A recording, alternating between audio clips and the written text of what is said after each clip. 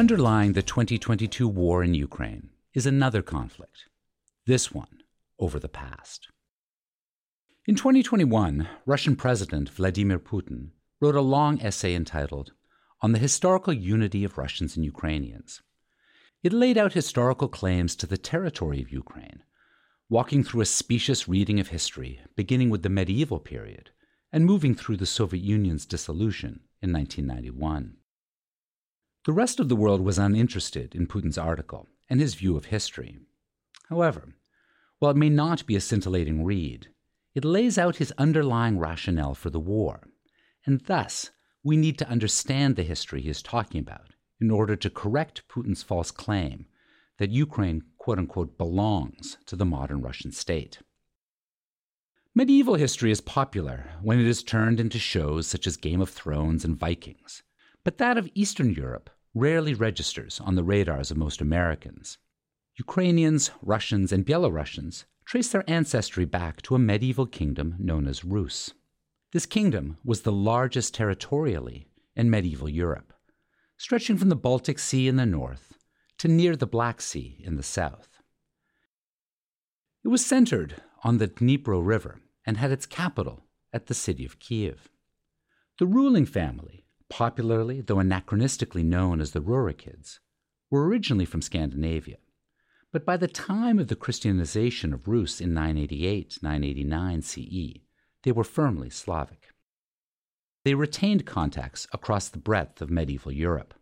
Members of the Rusian royal family married into the royal families of England, France, the German Empire, Hungary, Poland, Denmark, Norway, Sweden, and the Byzantine, that is Eastern Roman Empire, as well as concluding marriages with the nomadic peoples of the steppe, north of the Black Sea.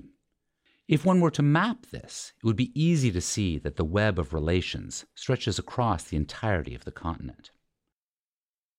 The kingdom of Rus converted to Christianity under the rule of Volodymyr Sviatoslavich as part of his marriage to the Byzantine princess in the late 10th century. This marriage has often been connected to the late 15th century marriage of the Muscovite ruler Ivan III to the Byzantine princess Sophia Paleologina. It was designed to demonstrate a solid Byzantine connection for Rus and to prop up the myth that the cultures and practices of Rus migrated solely to what became Russia. However, when examined more closely, the reality is a bit murkier. The connection to Byzantium did exist, but it was not exclusive, and it certainly did not place Rus into a world apart from the rest of Europe. The peoples of Rus got around, connecting the polity to the rest of Europe and to European cultures in ways Muscovite and later Russian chroniclers did not acknowledge. For instance, Rusian pilgrims traveled to Santiago de Compostela in northern Iberia, as we see from the traditional seashell pilgrim badges found in Novgorod. A Rusian prince, Yaropolk Iziaslavich, met with Pope Gregory VII in the 1070s, who curiously granted the kingdom of Rus to him in exchange for an oath of fealty.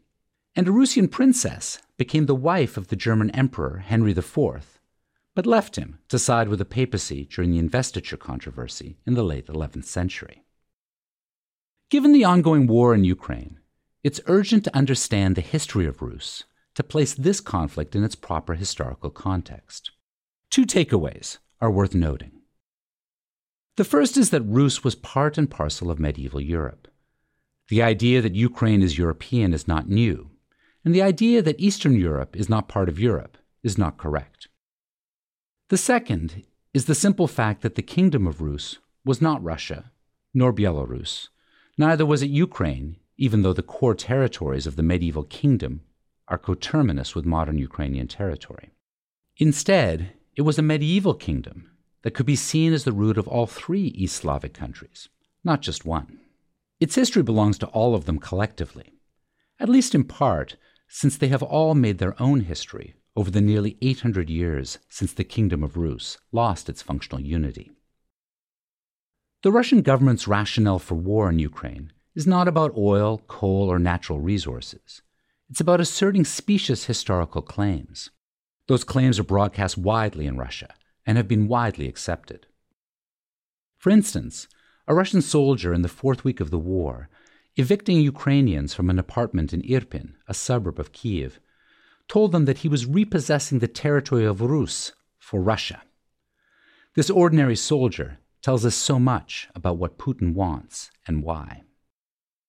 Understanding the context of the situation and caring about history ourselves may help us better deal with Putin's war and his ideas about what happens next.